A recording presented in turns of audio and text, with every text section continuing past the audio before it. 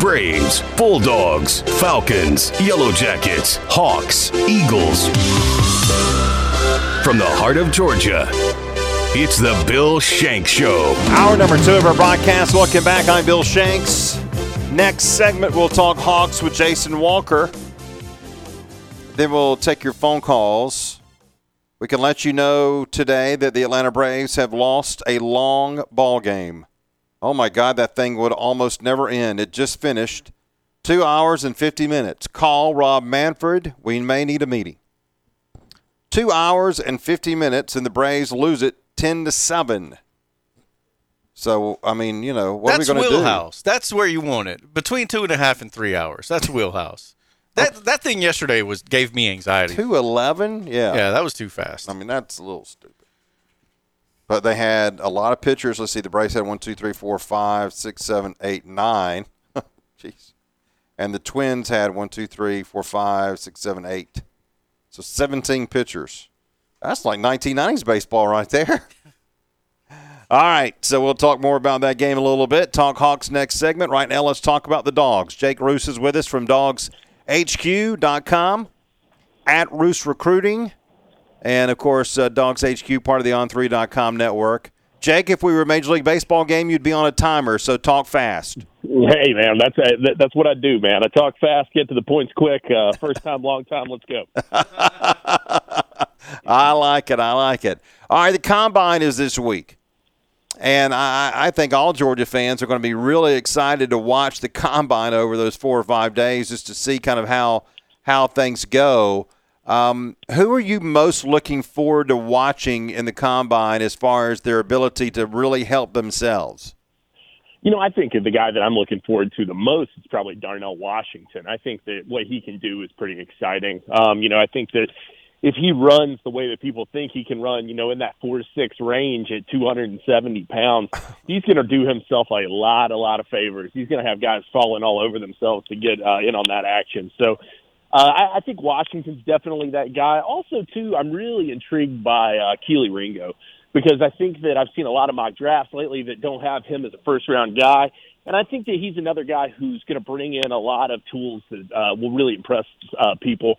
He was always going to be, I think, a Combine star. We knew that even in high school. He was tremendous in those events then, but I think that he can do himself a lot of favors, boost his stock even further.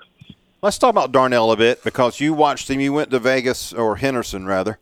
They don't like to be called Vegas and Henderson. You went to Henderson to see this kid, and he obviously had a great run at Georgia.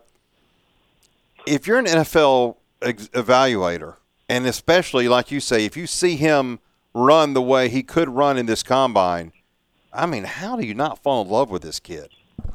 Yeah, no, I'm of the exact same mind, Bill. I think that the intangibles are just going to be too much for people to pass up on.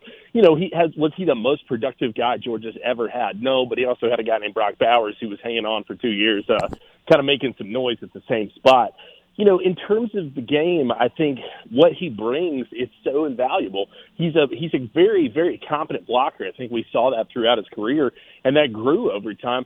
But he's also such a weapon in the passing game, and I think that he can even further develop and utilize that skill set at the next level. I think overall he's going to be a hard guy for a lot of teams to pass on when you just bet on measurables alone.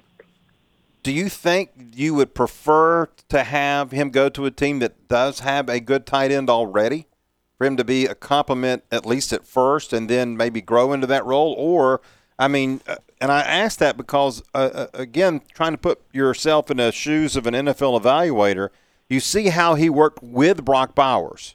I don't know, and with all due respect to Darnell, I don't know if you can't tell his story without talking about how he complemented the best tight end in football here the last 2 years. So do you think that's going to matter as far as where he lands and the best fit for him?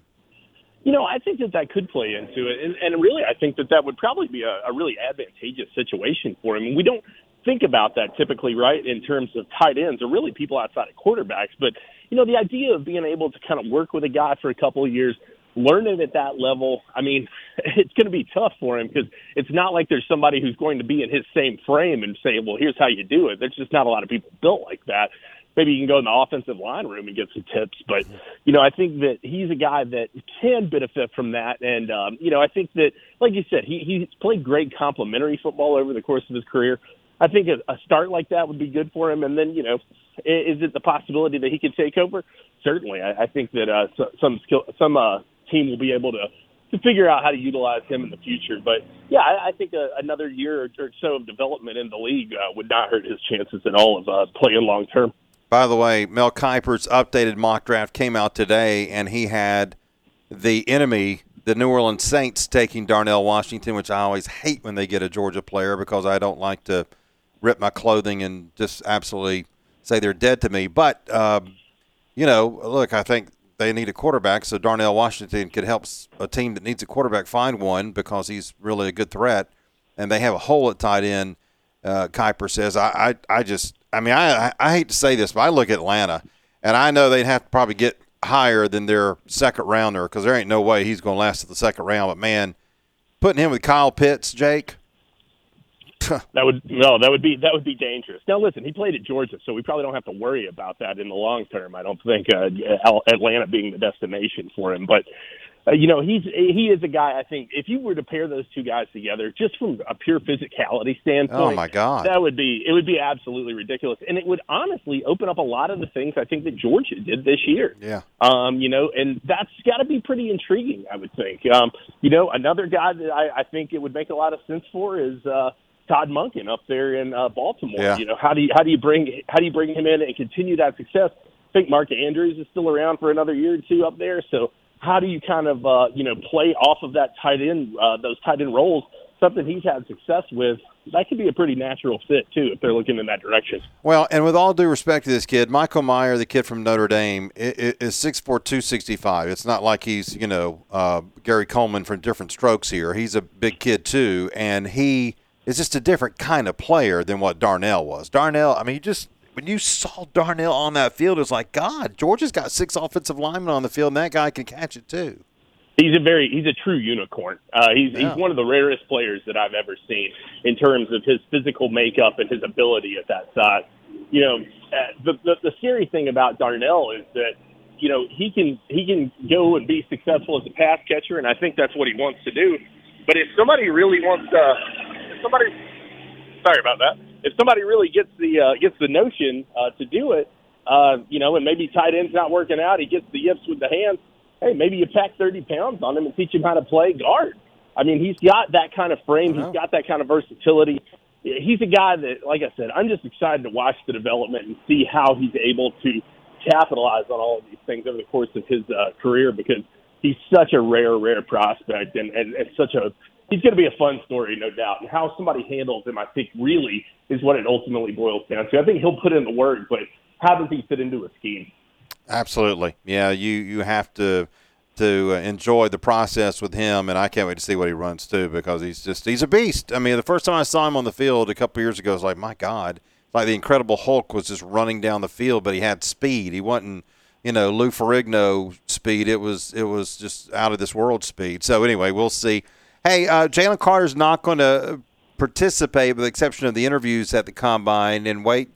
I guess that's mainly top of the draft type thing that happens, right? You don't always see the top guys perform at the Combine. You think he'll be okay even not doing that?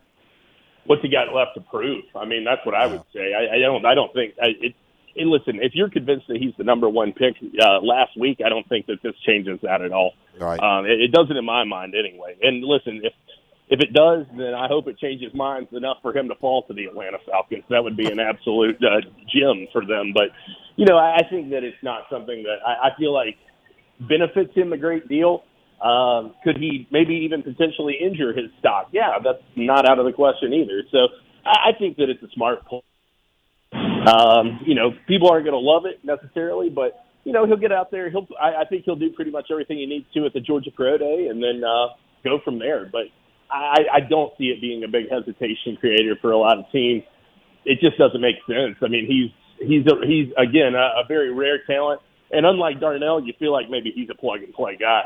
Yeah. Oh, no doubt. Well, and yeah, I'm sure all Georgia /Falcons fans are saying, those two yahoos on the radio are really funny if they think Georgia's going to, or rather the Falcons are going to trade up to get Carter or trade up in the late first to get Darnell. But you again, I mean, as you were saying that about Jalen, because Russ and I were talking in the first hour about a free agent possibility being signed to complement Grady Jarrett.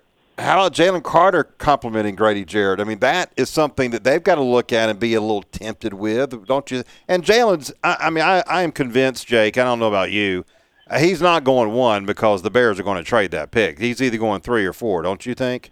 Yeah, I do think that. I'm feeling that way more and more each day, to be honest with you, from everything I'm reading. It does seem that that's going to be the case. But, yeah, listen, I hope the Falcons were the ones behind the Todd McShay character slander. They're not that smart, Jake. You know that.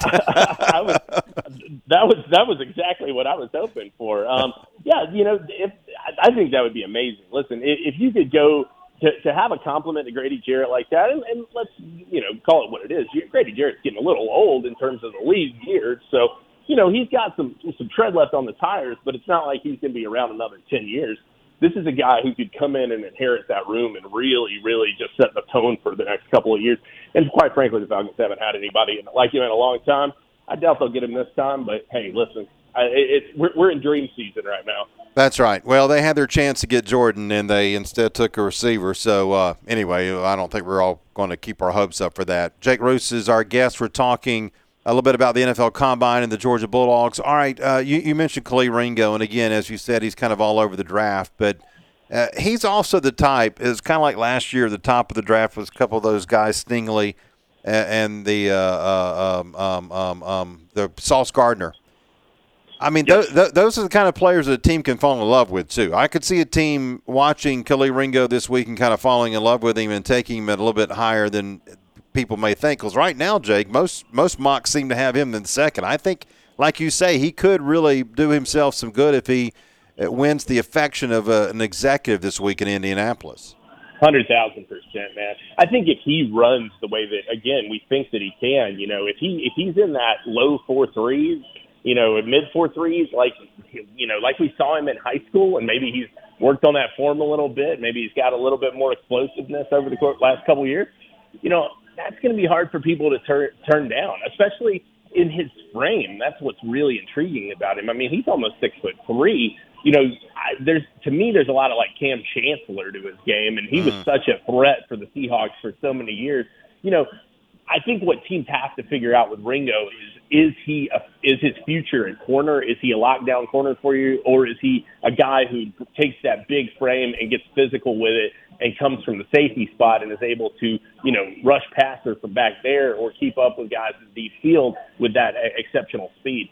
He's going to have to figure that out, and I think that may be where some of the hesitance is coming from right now is how does he fit in positionally. But I think a lot of those questions will get answered in Indianapolis once teams have a chance to see him in person, evaluate him, and see him run. Do you think Broderick Jones, especially when you compare him to a couple of the offensive linemen that have come out of Georgia the last few years, which it's been a really good group. They've been on a good run here, even with the sixth-rounder who the Falcons passed on incorrectly and went to Lord. Yeah, I know. Me and you talked that day, and I'm like, what the hell did they – but anyway, let's don't get caught on that. I mean, Georgia's had a really good run of offensive linemen here. Does Broderick fit right into that mold, and is he a first-round talent in your opinion? Yeah, I do think he's a first-round talent. I think Broderick Jones' best football is ahead of him, and that's pretty scary. But, he's a perfect frame for it, strong as an ox, just brings it all to the table. Multi-year starter, a guy who's had a lot of experience over his career and inherited the room with guys who are doing it at a high level in the league right now, and Andrew Thomas and then Isaiah Wynn. So I think Broderick Jones should be a first-round talent. I think for him it'll probably come down to strength, and I don't see that being a problem for him. I think he'll lift well this week, and I think as long as it all holds as it should, I feel really, really good about his chances, and I think he'll be an exceptional lineman in the league for many years to come. Does Chris Smith convince anybody this week? Is he able to do that perhaps? I think Chris could boost his stock, sure. I mean, I don't think he's a first-round guy. Right. I'd be shocked. And really, that's just about his frame, honestly. I don't think that teams doubt his leadership ability, his physicality, anything like that. he's just a true safety, and he's not Earl Thomas, so he's not Right. going at 5'10.5", 5'11". So I think that Chris is a guy who can boost his stock. Certainly, though, could he be maybe a low second, high third? Yeah, I think that he could probably play himself into that with a great combine and an outstanding pro day. Again, if a team falls in love with him, but I think from just a personality standpoint, I think he's probably already impressed everybody to a really great degree. Oh, no question. Yeah, I think he could be a day 2 player as well. All right, let's talk. Well, and I was going to mention, can we hedge our bets on Baltimore taking one of the Bulldogs because of Todd Monken going there? I'd be shocked if we don't see. I know we're 2 months away, but still, Todd Monken is going to have Harbaugh's ear as they watch Bulldogs this week in Indianapolis. Offense and defense, probably, aren't they? No, rightfully so too. I mean, and also, they saw the rewards of having Roquan Smith on their team this year. Absolutely. I mean, they know how they're training them up in Athens. So I think that they were probably already impressed, and now they've got some great insight with a guy who's worked with guys that are going to be highly sought after in this draft, and maybe even sleepers to some degree in later rounds. Yeah, I think that that's a huge advantage for Baltimore, and I definitely could see a dog or two maybe even landing with the Ravens. All right, Jake, the big news out of Athens here in the last couple of days, the fact that Glenn Schumann is not going to the Eagles, and he is staying at Georgia as the co-DC with Will. Obviously, we've seen Glenn Schumann go from an analyst at Alabama to accompany Kirby and Mel Tucker from Nick Saban's staff when Kirby took over in 2016, and it was obvious that Kirby had the confidence in that young man at a very early age. Now he's still young. But what does that mean for this program to keep Glenn Schumann in place there with Will at that position? Massive. Cannot be understated. You really – I don't think Glenn Schumann gets enough credit for the job that he's done, the continuity he's brought. Kirby Smart's first hire in Athens and has just not really looked back since. Has been an absolute monster on the recruiting trail. Is probably in line for a great head coaching job in the vein of something like Dan Lanning got for his work. But the guy, I know people want to hoist a lot of the credit on Will Muschamp, and rightfully so. He's Will Muschamp, one of the great defensive minds in this game, and has been for many, many years. Glenn Schumann has put himself in that tier as well, and I think that the fact that you're able to keep those two guys together is something that Georgia fans need to be thanking their stars for every day. Absolutely. Jake, I wanted to ask you about a quarterback from Savannah. Of course, we're on the air in Savannah now, and Calvary Day's got a quarterback. Jake Merklinger, is that how you pronounce his name? Yeah, Jake Merklinger, very interesting and intriguing prospect. A guy who's really seen his stock explode this last couple months. And Georgia recently got into the fold. I think it's been about 2 months now, month and a half roughly. Very intriguing with that young man. Georgia needs a second quarterback in this class. I think what you have to figure out is how does that appeal to Jake Merklinger mostly.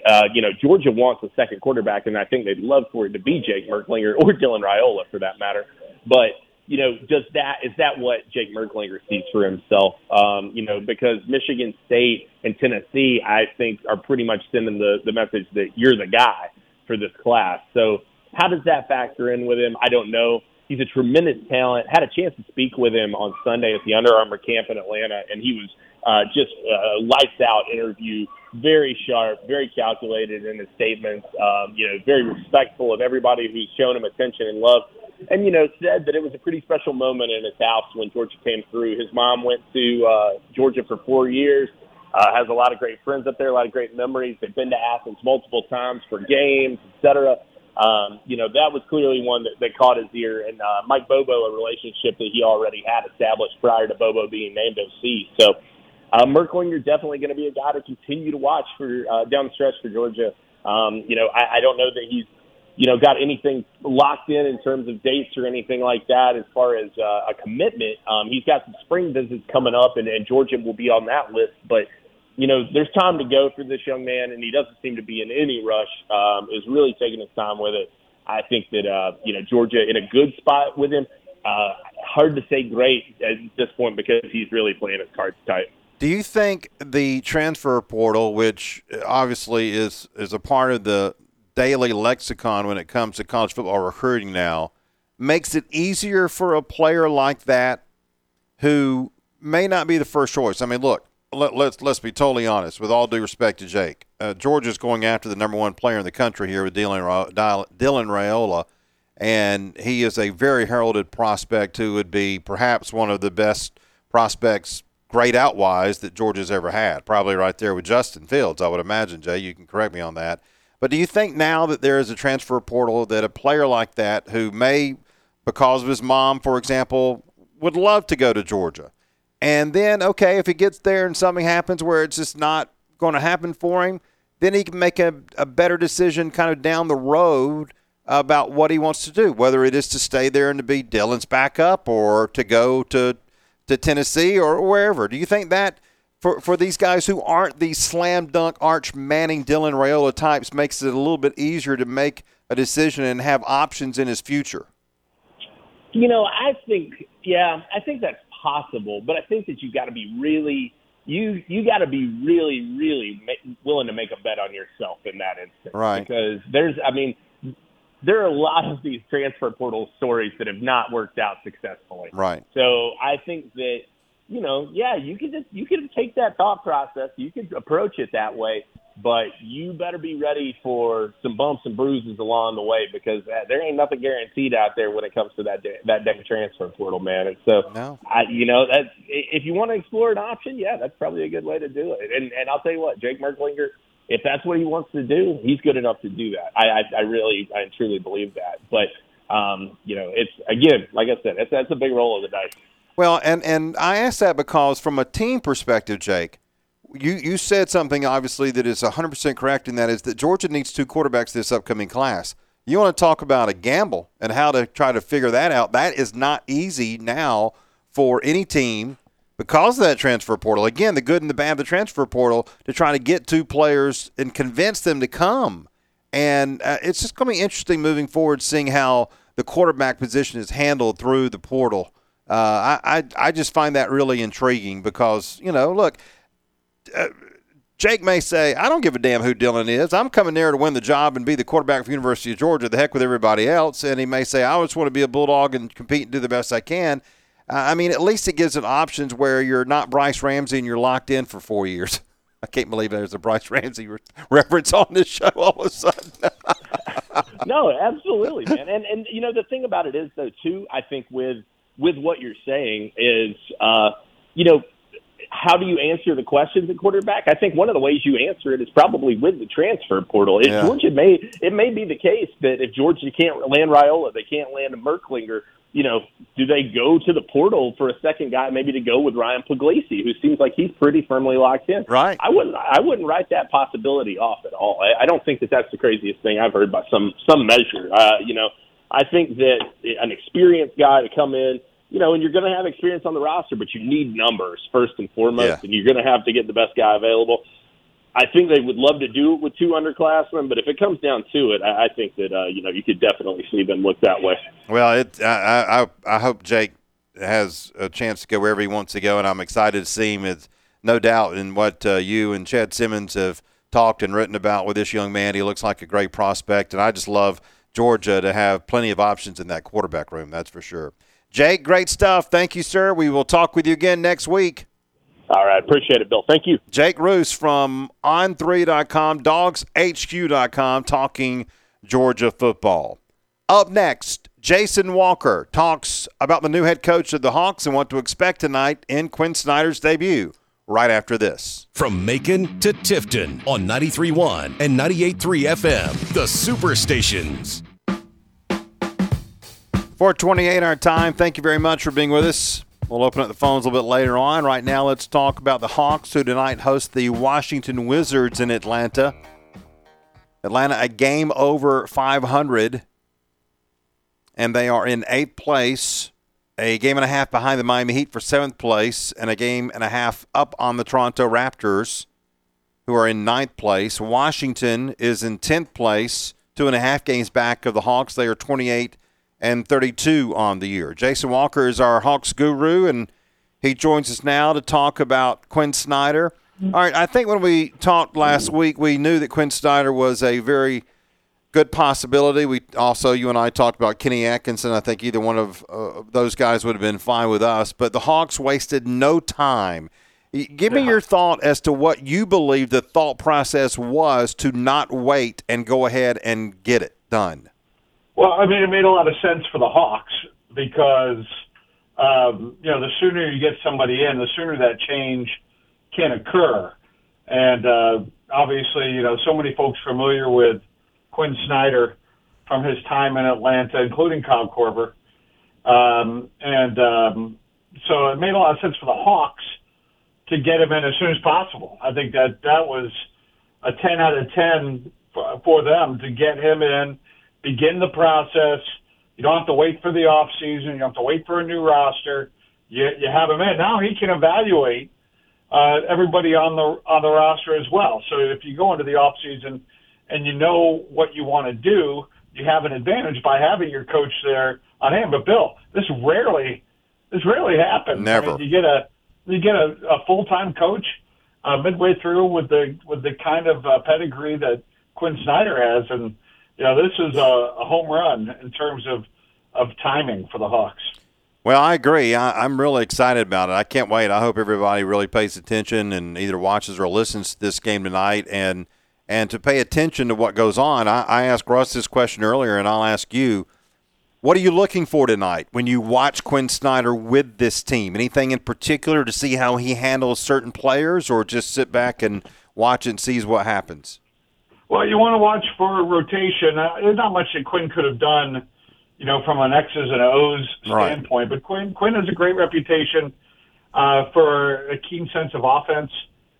So maybe one wrinkle in there or something. But I think what you want to see is what we've seen, with Prunty as the interim coach, and that's the players playing, with a little more enthusiasm and a little more bounce in their step and solid rotations and that's kind of what you want to see out of it. I don't know how much Quinn Snyder is going to be able to do in a little bit, but the evaluation begins now for sure for that, and that could mean more playing time for Kungwu, like we saw over the last two games where he actually outminute Capella. I think those are the kind of things that will be interesting to watch here as Quinn Snyder begins to evaluate the Hawks roster. I don't know if you saw the comments from Jalen Johnson on what he said with the instruction, the coaching that Joe Prunty actually did as far as, hey, I want you to bring the ball up. And he said, very matter-of-factly, I haven't really gotten that. So how much does having a coach that doesn't have the reputation of not liking to play young players enter into the last 21 games of the regular season here? It's weird that the same coaches that were with Nate McMillan now suddenly, you're doing different things. I guess I thought we've moved along a lot further in sports where, a head coach just says no, but Bill, we see it in college football all the time. You get a head coach who just doesn't want to do certain things on offense, and they just don't do them. And even though you have capable players there, we see this now in the NBA, and we saw it with Nate. He just didn't want to have Jalen Johnson do it. He was uncomfortable. I don't know. I couldn't even tell you. It just blew my mind that he wasn't getting that coaching, not just that coaching, but Prunty was on the staff. So was Nate saying, look, don't just keep the guys focused on 1, 2, and 3, and then when Nate's gone, they say, okay, we can get to 4, 5, 6, and 7 now too, and that's what that's what validates kind of a move off of Nate with this roster. Let me ask you this: if Quinn Snyder looks at Jalen Johnson and A.J. Griffin as two people who should be able to contribute to this team, doesn't Quinn Snyder look at this team as being 10 deep? Oh, certainly. Yeah, I think certainly. Because I don't know if we always saw that with Nate McMillan. I don't think he felt that all the time. Do you? Well, I mean, we would see 10-man rosters, but they wouldn't necessarily include the young guys. Right. And we would see 10-man rosters, but you wouldn't have a modern staggered rotation. You'd have all 5 in at the same time. Bench punch, and that's not ideal. No. When you're trying to have a consistent production throughout the 48 minutes of a basketball game. But yeah, I think so, Bill. I mean, we'll see. You know what? A.J. Griffin and Jalen Johnson, obviously, those are the two that we're most watching from a development standpoint. But shoot, you know, Nate McMillan stood right up there last year at the very beginning, planted his flag and said, "We're done developing." And you know, that was obviously a giant Harry the Hawk red flag right there on what the younger players are going to do. And obviously, you know, moving off of Nate and the comments from Landry, Fields, and Kyle Korver, and making these changes and bringing in Quinn Snyder is a lot about development. So I would expect to continue to see those guys play meaningful minutes for the Hawks. As you mentioned the standings, Bill. I mean, they're 3 games. You know, they're 3.5 games out of 6th place. That's the playoffs. That's not even the play-in anymore. So it's all still right in front of the Hawks for the season. And you know, this burst of enthusiasm hopefully can carry them up there and begin to fight for the top 6. At Jason Walker NBA on Twitter. Jason Walker is joining us here on the show to talk about the Atlanta Hawks. And again, the debut tonight for Quinn Snyder as the head coach. You can hear that game after the Georgia game in Macon, Warner Robins, Rochelle, Pinehurst, and Savannah. And you can hear that game on in Brunswick and Waycross Blackshear. I asked Russ a little bit earlier, and again, I'll ask you your thoughts on I'm curious as to whether we'll see anything different with John Collins tonight.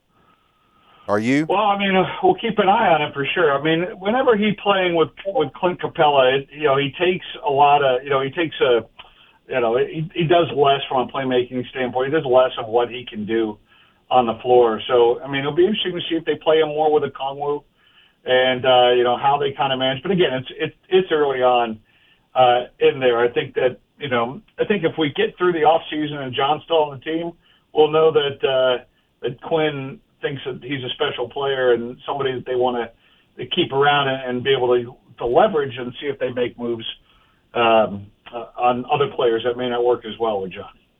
Would you be curious as well? And I know we're trying to just guess at what we're going to see with this guy, so we're just throwing things up against the wall. We do not know, but again, another thing is, or what you mentioned the word rotation, obviously.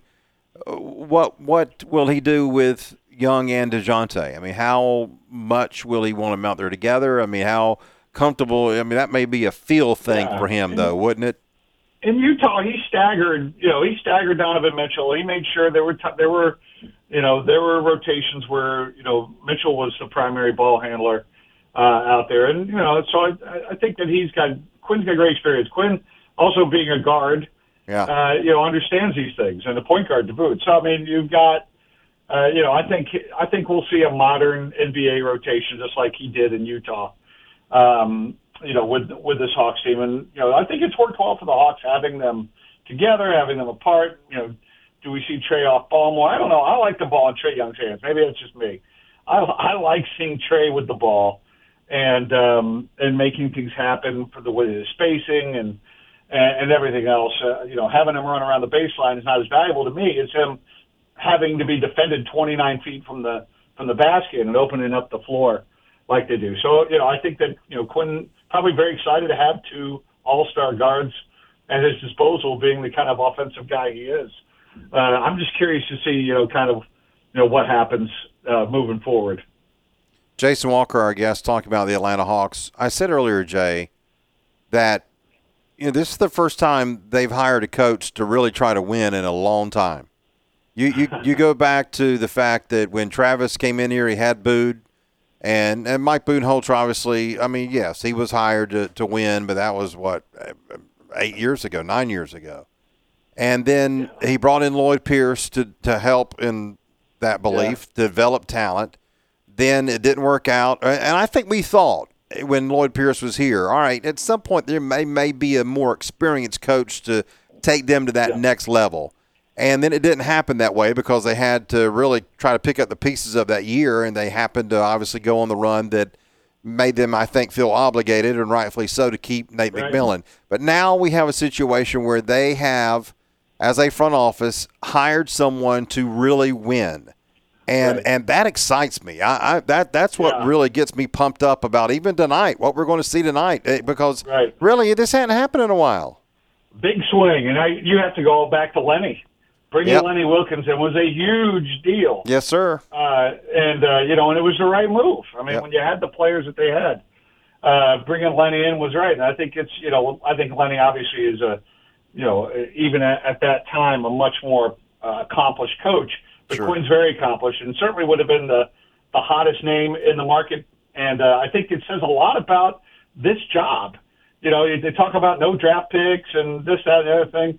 But Quinn Snyder could have waited till the off season and got more suitors and raised his value. But there was something about this situation in Atlanta that said, nope, I'll forego all of that and make the move. And that excites you too, Bill. I mean, for a coach that's already won at a playoff level and to come in and choose to come in mid-season rather than wait till the off season when you could probably maximize your value, that is it was a very interesting part of that whole cycle and should get us all excited about what's to come. Well, in spite of the warts that we've obviously had to deal with this team, I think you can look at it and say, look, there are a lot of players who have performed at a high level offensively. I mean, John Collins has been over 20 points per game. We know that Bogey, when hot, can control the game offensively. We know what Trey can do. We know what Murray can do. Hunter shows glimpses of doing that from time to time. Sadiq Bey had 50-something points last year, right? And we know that A.J. Griffin, I think he can develop into a very good offensive player even as he gets, able to drink, for crying out loud. I mean, that in itself, those things right there, especially for a coach known as an offensive guru, Jay, I think that explains why he's here, don't you? No, absolutely. Absolutely right. And the fact that he is here makes you wonder, too, some of the things you talked about, the warts. Did he get some assurances that they would be willing to do whatever he needed, talent-wise and roster-wise, to take it to the next level? So very, very exciting, yes. And with all, like you said, with all the offensive weapons and with Snyder's and kind of more of an offensive mind at the helm, I think it'll be, I think there's a lot of interesting possibilities that could come out of it. It's certainly more interesting than isolation ball, and that always gets a thumbs up from me. Yeah, no kidding. All right, finally, I know you listened to my interview with your boy Stan Cassidy the other day. Yes. And I have to ask you this. So he pretty much told us that if he hadn't have gotten Moses in 1988, he might have gotten Darryl Dawkins. Have you written that lineup out to wonder what that could have been like back in the day? It would have been a great quote, It would have been a great quote, getting that in there.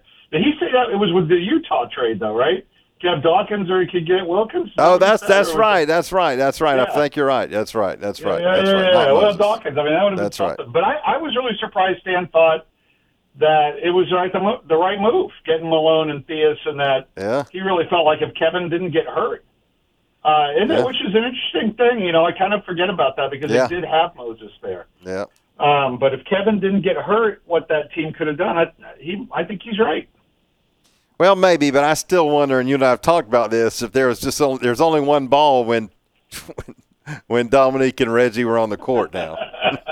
Well, that's true, but Kevin at least could have provided a nice presence. Kevin was, you're right. Kevin was kind of a one-way door also offensively. That ball went in, it did not come back out. But, it would have been, I think when you talk about matchups, though, if we go back that far, getting the Wayback Machine, I think that was interesting. But it was great to hear Stan, and the story he really was passionate about in sports, and it always came across. He's a class act, and I'm happy that he was recognized there and did a great job on that interview. Well, it was a lot of fun. I think he enjoyed not having to talk about Trevor Bauer and those dumb Dodgers. Who doesn't enjoy not talking about the Dodgers? I know. I love not talking about them. No kidding. I know. No kidding. It seemed like every damn time we were on the MLB Game of the Week with Garagiola and Kubek, we lost those bastards.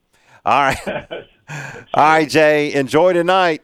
We'll talk to you again next week, okay? You got it. All right. Jason Walker, our guest, talking a little basketball Hawks coming up tonight. We'll take a break, come back, talk a little sports, get ready to take your phone calls at the top of the hour as we continue on this Tuesday right after this.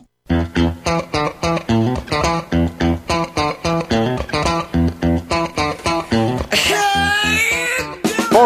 our time, Bill and Russ on the radio. All right, so Rob Manfred won in runs scored. He didn't know it would filter down into the college ranks too, Russell B. Yeah.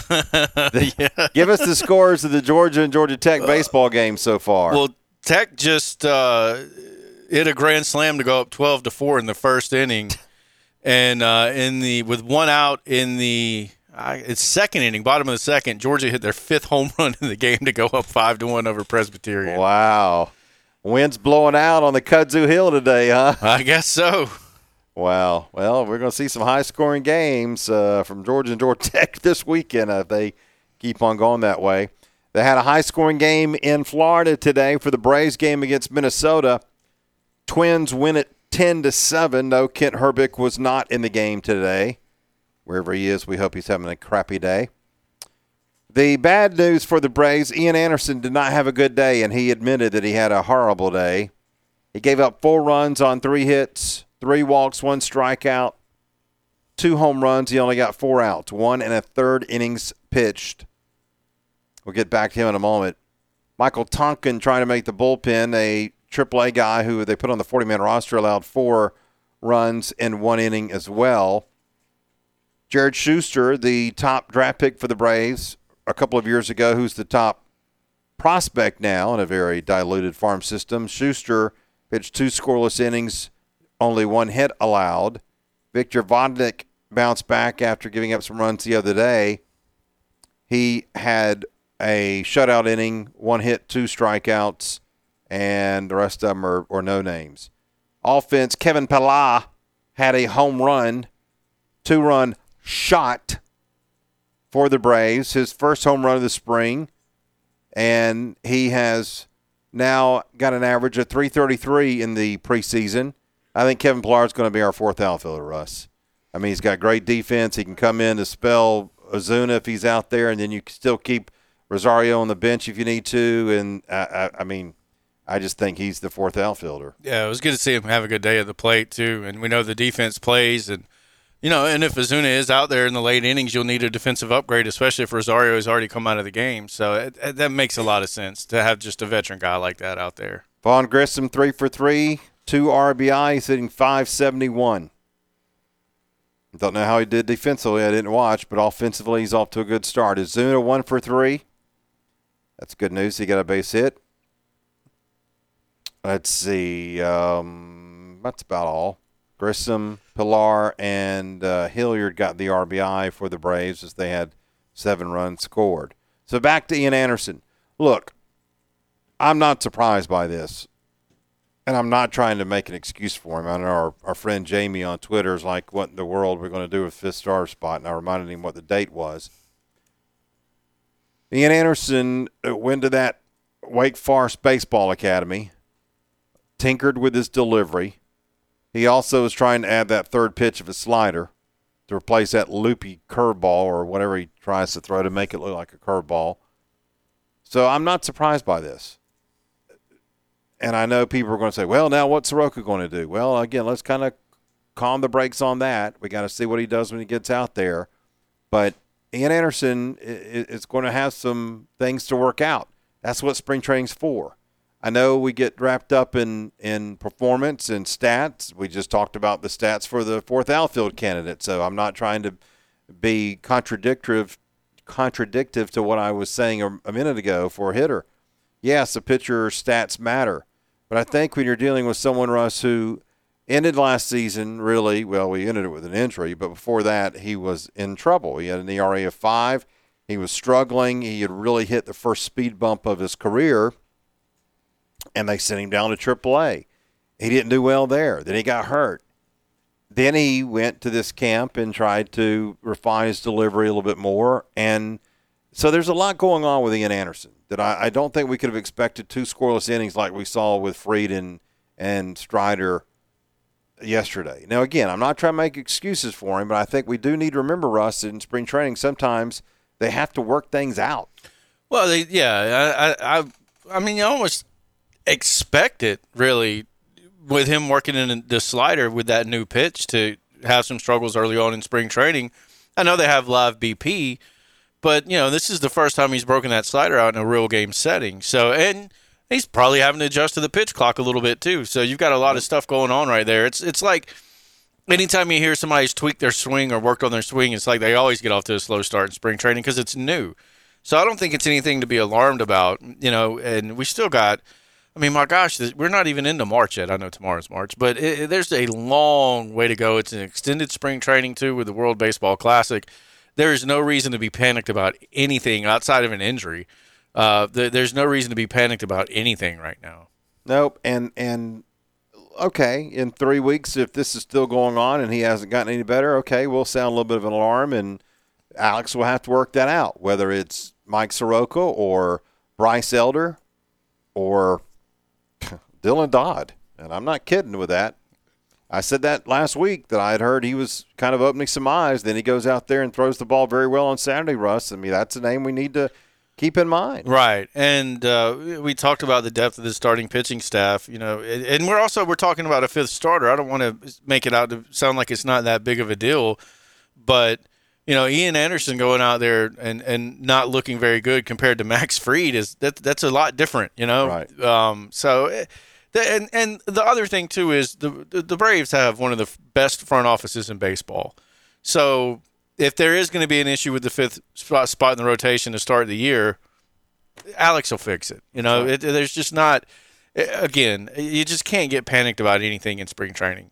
Well, we've seen many a time where John Schuerholz and even Frank Wren, when they had to make a move in March, they did it. And you know what? If on the 28th of March, which is 4 weeks from today and the end of spring training, there is a need, it will be filled. I have no doubt in my mind about that. Let's open up the phone lines, 478-646-ESPN. You can talk about all the things we've been talking about the last couple of hours. Braves, Hawks, Quinn Snyder's debut. Let's hear from you. 478-646-ESPN as we continue here on The Bill Shanks Show.